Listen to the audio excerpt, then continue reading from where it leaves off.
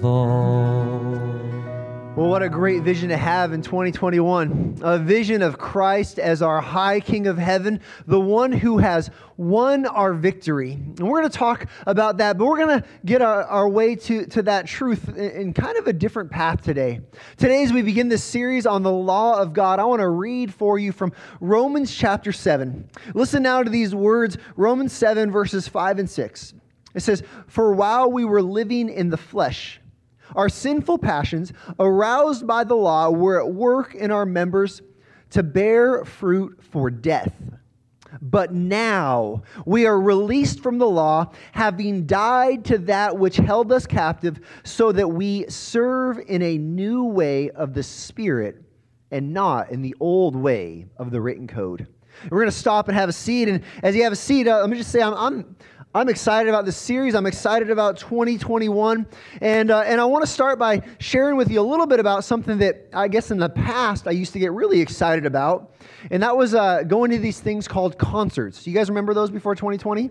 You'd go to a venue and it would get crowded with people, and there'd be some awesome band and they'd play some great music, and it'd be a lot of fun, right? When I was younger, I would go to all sorts of different concerts, right?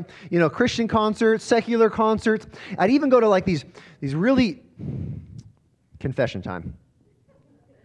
It's really terrible. I mean, I almost feel ashamed to admit this. This genre of music, I know that it's so sinful and it's so anti-God, but these concerts, they were called country concerts. No, just joking. But my wife, she really is a fan of country music. And years ago, one band in particular, we went together, and I don't even know if we were married at this point. I think it was like 2 decades ago. But we went and saw the band Rascal Flatts. Anybody a fan of Rascal Flatts? Now, back in that day, their opening band, get this, was this unknown girl named Taylor Swift. I mean, that's how long it was. She wasn't even anyone yet, and she opened for Rascal Flatts. And we went there, and Rascal Flatts has a few really popular songs. One of them from the movie Cars, Life is a Highway. You guys could probably sing it. But the other one is kind of like for the romantic in you. It's this song about the broken road. Anybody know what I'm talking about here? It's got these lyrics. It goes something like this, right? It says, it's kind of singing about how all of life's challenges and ups and downs led them to a spot where they fell in love. And here's these words. It says, "Every long-lost dream led me to where you are. Others who broke my heart, they were like northern stars, pointing me on my way into your loving arms. Aww. This much I know is true, that God blessed the broken road that led me straight to you." You probably heard of it. Even if you're not a fan of country, you probably heard those lyrics at one point or another. And that song, it grips us, it pulls us in, because that song it kind of just describes how life works, doesn't it? Every one of us, we look behind us and we see the ups and downs, we see the successes and the failures, and we recognize that all of those things brought together sooner or later lead us to these different places in life where things were like a lock and a key fitting together perfectly. Whether it was a relationship, whether it's a job that just, you tried all these others and all of them led you to the perfect career. Maybe it was to a group of friends or some sort of hobby. I don't know what it is for you, but life kind of works that way. Certain experiences lead us along a path till we finally find what we're looking for, right? That's what we're going to look at today.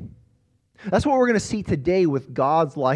Here's my big idea today. We're going to cover a lot of ground today, but with God's law, here's what I want you to see, that God's law leads you to the gospel. And God's law has different purposes. And over this week and next week, we're going to talk about some of those. We're going to talk about how actually there are different kinds of law in the Old Testament Scripture and how we know how to apply them to us today. But the big idea, what I want you to leave here understanding very clearly, is that God's law, it points you ultimately to the gospel and to Jesus. You ever read Old Testament Scripture and kind of read some sort of law or some sort of commandment and kind of scratched your head and say, how is this supposed to apply to me? You ever read something and been curious about it and said, like, what does this mean for me? Does this apply to me or does it not apply to me? Or maybe you've encountered someone who really feels like all of the Old Testament scripture is to be obeyed perfectly, right? So maybe you've experienced someone that has found out that you don't follow the Jewish dietary restrictions. What'd you have for breakfast today? You had bacon? Oh, you are a sinner. Maybe you've experienced that.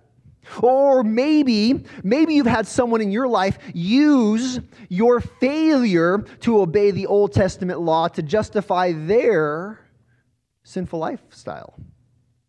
Who are you to judge me in my homosexuality? I mean, you have a garment of two kinds of fabric.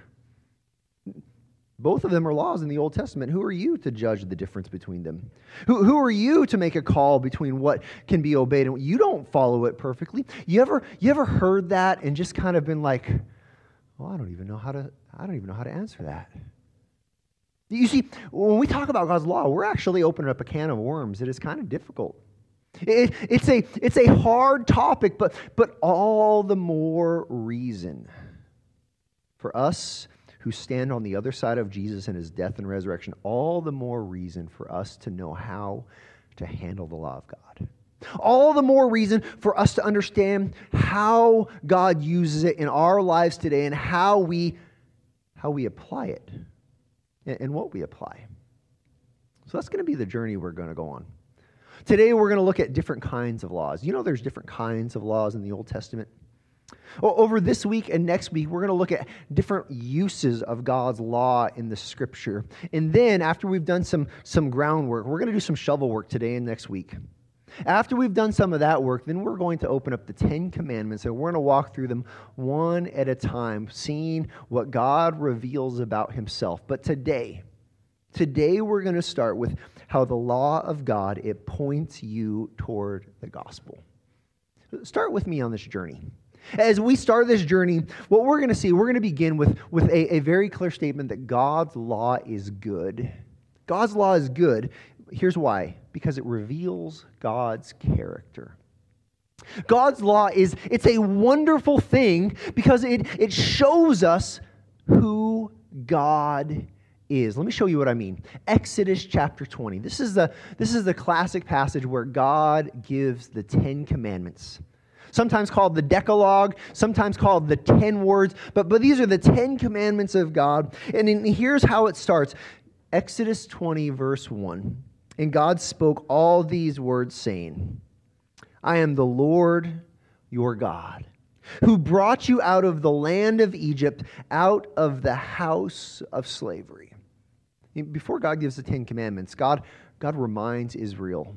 He says, I am the Lord. I am the Lord your God. I am the pre-existent one, the one who has no need. I am self-existent. I need nothing from anyone. And in my grace and in my love for you, I rescued you out of Egypt. I rescued you out of slavery.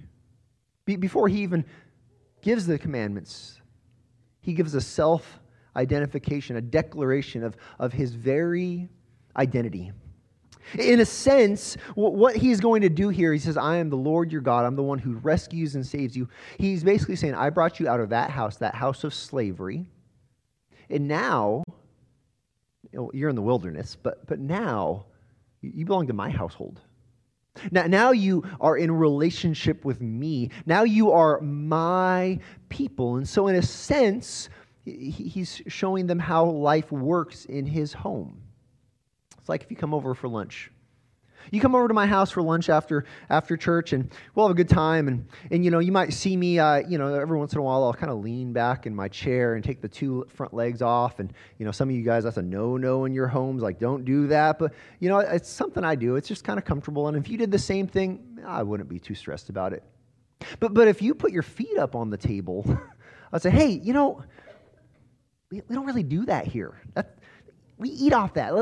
Let's not do that. I can fix the chair if it gets a little loose from leaning on it, but let's not put our feet on the table when we're eating, right? I would say this is my home. This is how life works. This is our family's character. It's kind of like if you went to someone's house and you found out that family was a reader. And so, after dinner, everyone goes and they find their spot in the living room or in the house and everyone opens up a book. Or other homes, you find out that the house it's characterized by its love for sports. And so the game's on. The Seahawks are playing today, right? And so you go there and the game's on and everyone's wearing the jersey and everyone's got the game on and everyone's cheering or jeering because it characterizes that family. It's a sports family, or maybe you're a gamer family and you go over to someone's house and sometime during the day they're all on their screens playing their different games. It characterizes the family. Here's what God does with his people that he just rescues out of Egypt. He says, you're now part of my people. He's about to say, this is how life works as my household. This is my character. This is the law of God. And so he begins to give them the law. And he actually, in the course of the Old Testament, he gives the people of God 3 different kinds of law. But he begins with what's called the moral law. God gave the moral law to reveal his goodness. God gave the 10 commandments, the moral law, to reveal his character and ultimately to reveal that his character is a character that is good. He's good. Let me show you what I mean. Matthew 19, Jesus has this incredible interaction with someone. Chapter 19, verse 16 and 17. It says, behold, a man came up to Jesus saying, Teacher, listen very carefully to some of these words. Teacher, what good deed must I do to have eternal life? Jesus responds to him. He says, why do you ask me about what is good? There is only one who is good. Who's the one who is good? But God the Father, God Almighty, the one who rescued the people out of Israel, or out of Egypt. He says, there is only one who is good. And then he says this, if you would enter life, keep the commandments. Why keep the commandments? Because by keeping the commandments in this day, by keeping the covenant law, he would be doing the only good deed that promises eternal life. See, the commandments are good because they reveal God who is good. This is what the moral law does. God gives us the moral law in Exodus 20. Picking up in verse 3, he gives us these 10 words, these 10 laws. He says, you should have no other God before me. I'm to be your chief and highest and greatest affection and loyalty. He says, number 2, you shall make no carved images. Don't mistake the Creator with the creation. Number 3, he says, do not use the Lord's name in vain. And number 4 is to remember the Sabbath and to keep it holy. Number 5, he says, honor your father and your mother. He says, and do not murder. Do not commit adultery. Do not steal. Do not bear false witness or lie. And finally, he aims at the very heart and he says, and you shall not covet. What do these laws do? They show us who God is. When God says do not bear false testimony or do not lie, what is God actually saying? He's saying, I am true, and because you're part of my household, you should be true. When God says do not murder, he says, I value human life because every human life is created in my image, and so you should value human life. Don't steal. Well, God values respecting one another. Do not commit adultery. God values the gift of sex that he's given between a husband and a wife. You see, the moral law, God gives it to us, and it shows us that he's good. But here's what else we see about the moral law. The moral law was written in stone by God. These 10 commandments, they're given in a different way than all the other laws that the Scripture speaks of. Exodus 31:18, it says, and he, God, gave to Moses, when he had finished speaking with him on Mount Sinai, the 2 tablets of the testimony, tablets of stone, check this out, written with the finger of God. See, This moral law is written in stone. This moral law is given in a different way than every other law. See, this moral law is different because it reflects God's character. This is the chief expression of God's law, expressing God's character. This is God showing who He is. But you know what? That moral law written in stone, it's not only written in stone. That moral law, it's actually witnessed in nature by all. Paul picks up on this. When you look at the world and the way it works, when you look at people and cultures, by and large, you see people living according to the same moral law. Romans chapter 2, verses 14 through 16. It says, "For when the Gentiles," time out. Who are the Gentiles? Gentiles are the people who do not have the law of God. They are the non-Jewish people who have not been given this law of God. It says, "So for when the Gentiles who do not have the law by nature do what the law requires, they are a law to themselves. Even though they do not have the law, they show that the work of the law is," look at this, "written on their hearts. Well, their conscience also bears witness, and their conflicting thoughts accuse or even excuse them on that day when, according to my gospel, God judges the secrets of men by Christ Jesus." Philosophically, this is called lex naturalis. It's the idea that God has put an imprint of His moral law. He's imprinted it on the hearts of all. I mean, do you want someone to steal from you?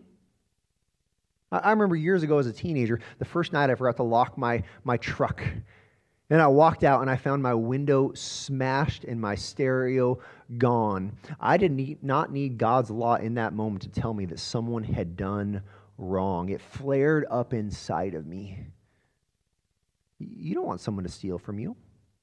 You don't want someone to murder you or someone that you're near to. You don't want someone to violate a marriage bond. Why? Because it's written on your heart. But here's the deal. Because it's internal and written on our hearts, it can become obscured. It can become darkened.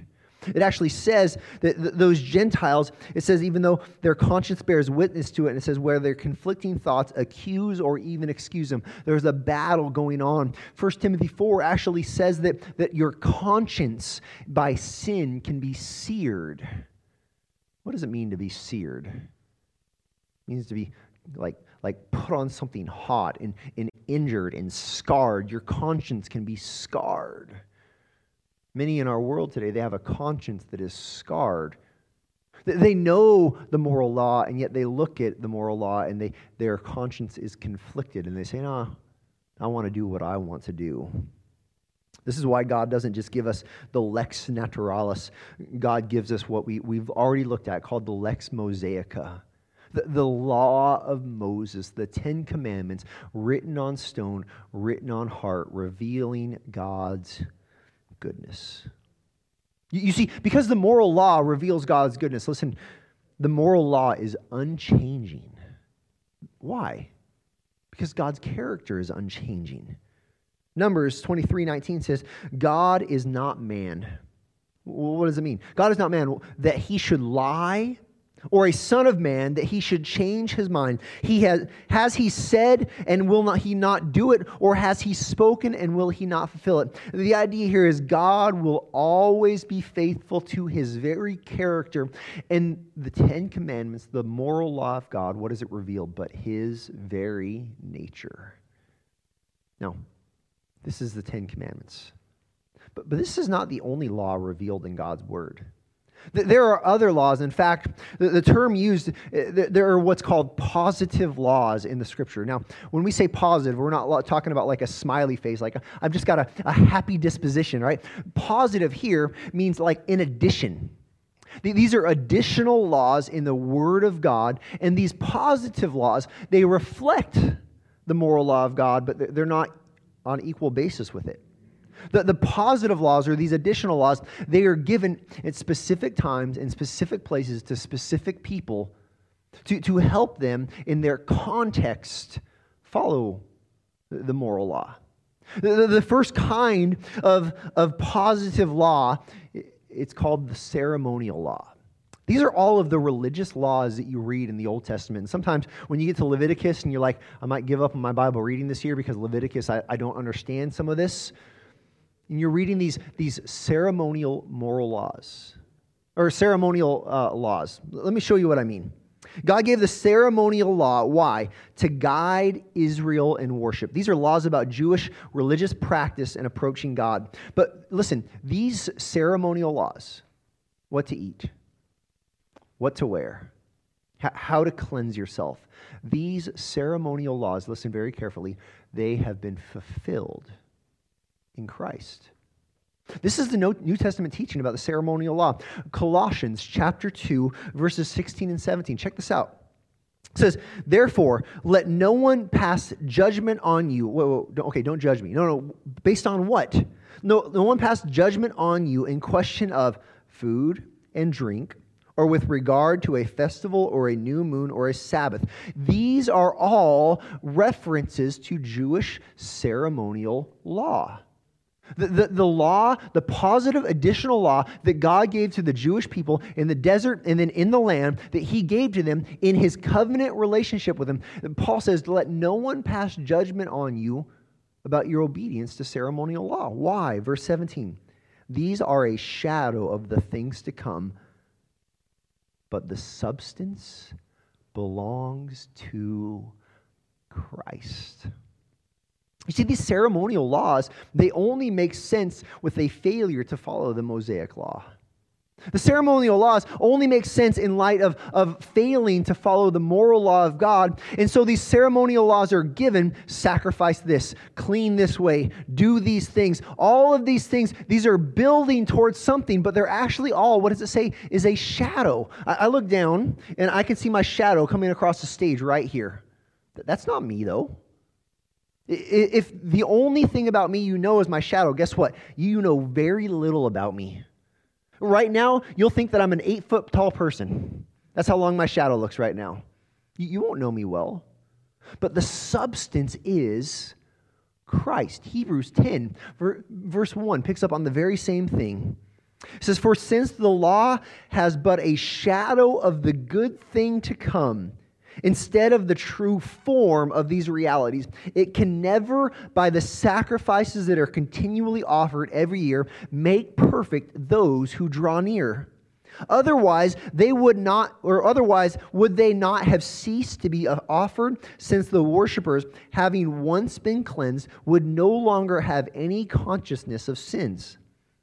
But in these sacrifices there is a reminder of sins every year, for it is impossible for the blood of bulls and goats to take away sins. This is the shadow. It was repeated every year. Because the shadow, the ceremonial law, you know what it is? It's a placeholder. It's waiting for the one who is the one true sacrifice, Jesus Christ, whose blood actually can take away sin. This is what the ceremonial law is. It's a placeholder. It's a signpost. It's a flashing light that says, there's something better coming. There's something better coming. And that something better came, and his name was Jesus. And instead of having the blood of bulls and goats, you have the blood of the sinless, spotless Lamb of God, who paid the price for all of your sins, and you have been cleansed. This is the second kind of law. We have the moral law, reveals God and his character as good. Then you have the ceremonial law, which has been fulfilled and is no longer binding. And the third kind of law given to the people of Israel, it was to guide Israel. This is the judicial law to guide Israel as a nation. These are sometimes called the civil law. This is almost like the governmental law given to manage the people of Israel as a covenantal nation. They were obligated to obey it because they were under the covenant of the law. But in the same way, you are no longer obligated to obey this. In fact, Paul, he applies Old Testament judicial law, but he applies the principle to New Testament believers, not the actual strict commands. Let me show you what I mean. This is kind of a little bit off the beaten path, but 1 Corinthians chapter 9, Paul he's having this conversation. He's writing about these kind of the false teachers and these apostles that are kind of throwing their weight around, and they're dismissing Paul and Paul's ministry, and they're kind of degrading Paul. And so Paul is answering them, especially in light of the kind of the partnership between ministry and him receiving goods or being fed and cared for. Listen to what he says, though. He uses an Old Testament law, but he applies it to people in a New Testament fashion. Verse 8, he says, "Do I say these things on human authority? Does not the law say the same? For it is written in the law of Moses, you shall not muzzle the ox when it treads out the grain." Is it for oxen that God is concerned? Does he not certainly speak for our sake? It was written for our sake, because the plowman should plow in hope, and the thresher thresh in hope of sharing in the crop. If we have sown spiritual things among you, is it too much if we reap material things from you? Here's what he's doing. Paul is applying the principle of an Old Testament command to a New Testament reality. I mean, how many of us today are going to go home and muzzle the ox while it's treading the grain? Is that on your to-do list after church today? Maybe. I don't know what you got going on. But listen, he is recognizing that this command, the general equity, this is the term I want you to hear, the general equity of the law, the principles of the law are applied judiciously today. Not the exact text. That would be an archaic application, but instead the principles behind them. Usually this applies most often in things like the punishment should fit the crime. The punishment should fit the crime. Instead of having a punishment that makes me feel good and it crushes my enemy, no, the punishment should fit the crime. This has to do with things like just restitution if damage is done in a moment of neglect, right? You probably don't have a bull that's going to go accidentally gouge someone or gore someone, but you might back into someone in the parking lot and have to figure out just restitution. This is the principle. The judicial law of God is no longer binding, but we do, in wisdom, take the principles and apply it to society today. We'll actually talk more about this next week. So you have these three laws. You have the moral law of God, unchanged and reveal God's goodness. The ceremonial law of God, fulfilled in Christ. And the judicial law of God, giving to the nation to govern the nation of Israel. We're no longer obligated to it, but we learn from it and we can apply it. You see, God's law is good. Everything about God's law is good and given for your benefit, given so you can know His character and know that He is good. But that's not the only thing we see in God's law today. God's law is good. It reveals His character, but also God's law is condemning. Here's why. Because it reveals your character. God's law is good. It reveals His character, but God's law, it is condemning because it shows that you're not good. Let me have you turn with me to Romans chapter 7. We're going to start in verse 7, and we're going to work our way back through some of it, and then we're going to back up a little bit to verse 4. But let me show you how Paul applies this very idea of the goodness of God's law in the life of a believer. It reveals that God is good, but it reveals something terrible about us. You see, verse 7, we begin with the reality that my sin is revealed by the law. Paul writes here, he says, "What then shall we say? That the law is sin? By no means. Yet if it had not been for the law, I would not have known my sin. For I would not have known what it was to covet if the law had not said, 'You shall not covet.'" See, the law of God, what it does is it gives definition to the things that I do by nature in contrast to God's will. The law of God, it reveals, it's like when your teenage kid, this never happens in my house, he sleeps in too late and you got to go and you got to pull the covers back and he is exposed and he's like, all right. This is exactly what God's law does for us when we read it. It says, "Thou shalt not covet," and we say, man, I do that every day.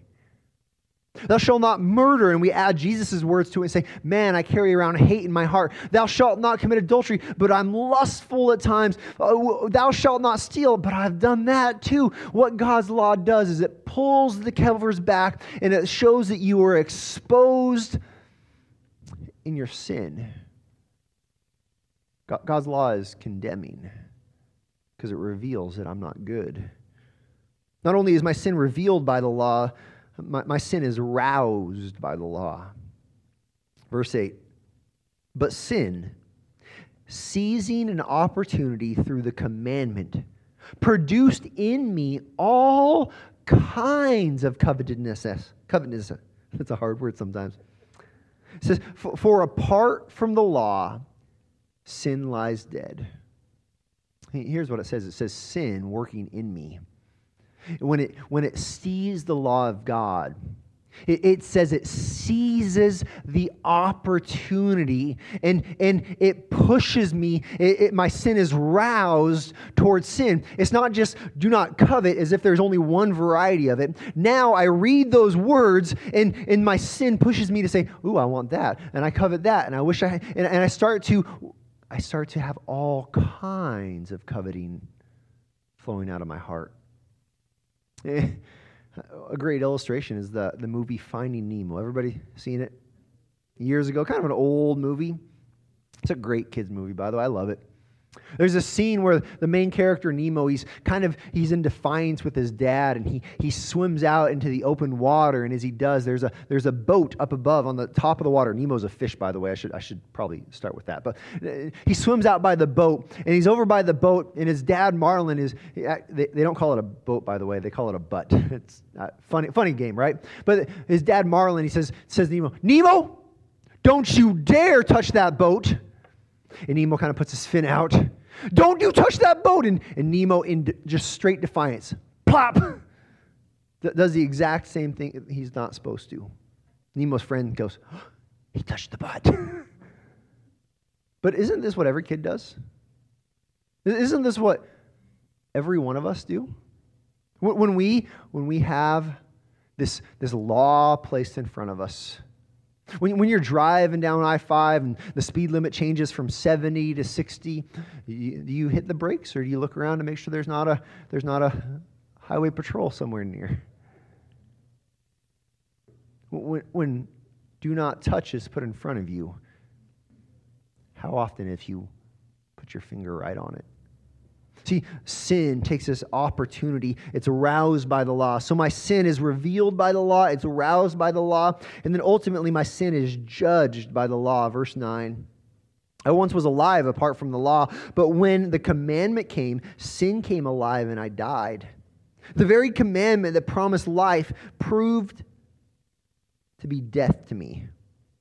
For sin, seizing an opportunity through the commandment, deceived me, and through it killed me.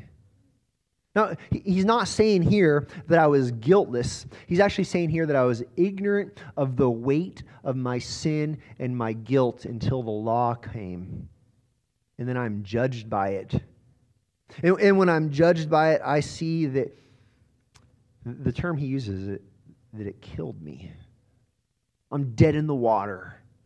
I am right there, naked, ashamed in my sin. Now, the tension here then is, in Paul's argument, is to then, okay, well, you know what? The law must be pretty bad. If the law does all these things to me, the law must be nefarious. The law must do something evil in me. But this is where he goes next. He shows that my sin is in contrast to the law, but the law is good. Verse 12, he says, so the law is holy, and the commandment is holy and righteous and good. See, ultimately, I am under the consequence of my sin, but the law of God, listen very carefully, the problem is not with the law of God. The problem is not with God. You know where the problem is? The problem is with you. The problem is with me. You're not a victim of the law. You're not a passive, innocent person and God's law has wrecked your life. G.K. Chesterton, it's a classic story about him. He was a philosopher in England years ago, and he was asked to write an essay answering the question, what is wrong with the world? And he gives one of the most brief statements of answering this question ever. He wrote a letter to those who requested the essay, and he said, "Dear Sir, I am, signed G.K. Chesterton." What's wrong with the world? You are. What's wrong with the world? I am. My sin. And this means that you and I, if we're left alone with the law, alone against the law, you and I, we are helpless and we are hopeless. Our sin is revealed, our sin is roused, our sin is judged, and we are dead in the water, except we are not alone. Except you're not alone. Back up with me to verse 4 of Romans 7. See, this conversation about the law, it actually picks up after this clear statement has been made that in Christ you have died to the law. In Christ, you are now no longer under the law. We'll talk about what that means in a moment. Verse 4. Paul says, "Likewise, my brothers, you also have died to the law through the body of Christ, so that you may belong to another." To who? To Him who has been raised from the dead, in order that we may bear fruit for God. For while we were living in the flesh, our sinful passions, aroused by the law, were at work in our members to bear fruit for death.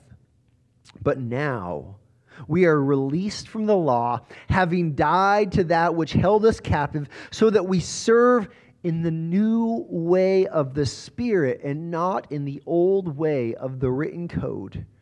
Here's what this says. This says that through the body of Christ, through His death, you also have died to the law. This means through Jesus' sacrificial, substitutionary death for you, you are no longer under the law. One chapter previous, Romans 6:14 puts it this way. It says, "For sin will have no dominion over you." Want to know why? Since you are not under the law, but under grace. That phrase, not under the law, but under the grace. Let's just camp there for a minute. Let's just revel in some of the beauty of what it means for you to be not under the law, but under grace. This means, first of all, that the law, the covenantal expectation that if you obey the law, then you can have eternal life. You are no longer saved by obeying the law. The law is good. It promises life. If you obey the law, you will live. That was the old covenant, but you are now no longer saved by obeying the law. It gets even better. Not only is it that you are not saved by obeying the law any longer, you are not condemned for breaking it. You understand the weight of this statement? No longer do you have to be good enough to be saved, and no longer are you condemned for how bad you've been. See, the law and the gospel, or the law and grace, they say different things. The law says, do this and live. The gospel, grace, says live, because it's all been done for you in Christ. The law condemns the sinner and cannot justify, but grace, it justifies a sinner and will no longer condemn you. There is now no condemnation for those who are in Christ Jesus. See, through the body of Christ, you have died to the law, and now through the body of Christ, you have been raised to the Spirit. Here's what he says. He says, you now serve God in a completely brand new way. When you serve God, it's not, I have to or else. When you serve God, it's not, what's the written code say? I got to make sure I cross every T and dot every I. Oh no, I messed up again. I got to go do the sacrificial system. No, when you serve God now, it's not by the written code. It is by the Spirit. Now you are free to bear fruit for God. Now you are free to serve Him, not perfectly, stumbling your way toward holiness, but you are now free to serve Him because there's no longer this axe hanging over your head. The law, it shows you what a holy life should be, but the grace of God in the gospel gives you the power to now live that holy life. Now, we'll pick up on that in the next few weeks as we unravel the Ten Commandments, but here's what I want you to do this morning. I want you to imagine two parallel roads. Both of them are headed straight to heaven. The first road it's up above the lower road, and the first road it's high up and it's perfectly smooth and even and flat. It's the joy to walk on. Maybe it's not even made out of turf. It's like that, or it's like that squishy stuff on the track that kind of is good for your joints, right? Like it's really just a joy to walk in. But down a steep and dangerous hill that cannot be climbed, the bottom road, it runs parallel. And this road goes the same exact place. They both go to eternal life, but this bottom road, it is full of traps and toil. It is treacherous and dangerous. It is impossible. Let me say it again. It is impossible to navigate it to the end. This bottom road is like trying to obey the law for your salvation. Try as hard as you may. It will never work. You might overcome one obstacle, but there's going to be another that's 10 times worse. It is impossible to make it there. If you look up at that upper road, you say, man, I sure like to get up there, but every attempt you make on your own fails and you fall, and every fall causes more pain. Here's what the law does, though. That bottom road, it makes us realize that there is no hope on our own.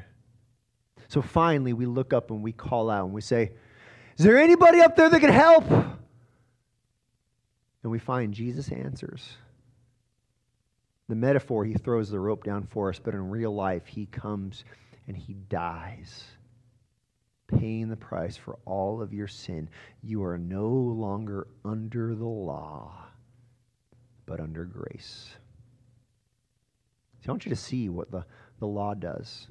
We'll look at more of what the law does next week, but for today, let's stop right here. And when you look at the law, will you see that the law shows that you have great sin, which means you have a great need, and it points you to a great Savior. Heavenly Father, Lord, today we want to thank you for your law. God, we see parts of it. We've covered a lot of ground today. But at the end of it all, Lord, help every one of us, whether we're watching online or sitting in this room, help every one of us realize the great need we have. Lord, free us from trying to be good enough on our own, trying to obey the law in such a way that produces your approval. Instead, let us see that we now, by faith in Jesus and his death and resurrection, we no longer are bound to obey the law for salvation. Instead, we are now freed. We are now under grace. Thank you for the great gift of grace. Thank you for this incredible gift that we do not deserve, and yet you've given it to us freely in Jesus. Lord, I pray that as we walk in grace, as we walk in this new way of the Spirit, I pray that we would desire naturally, supernaturally to please you by living according to your moral law. Not because of what we can earn, but because of what has been given to us. And we pray in Jesus' great name. Amen.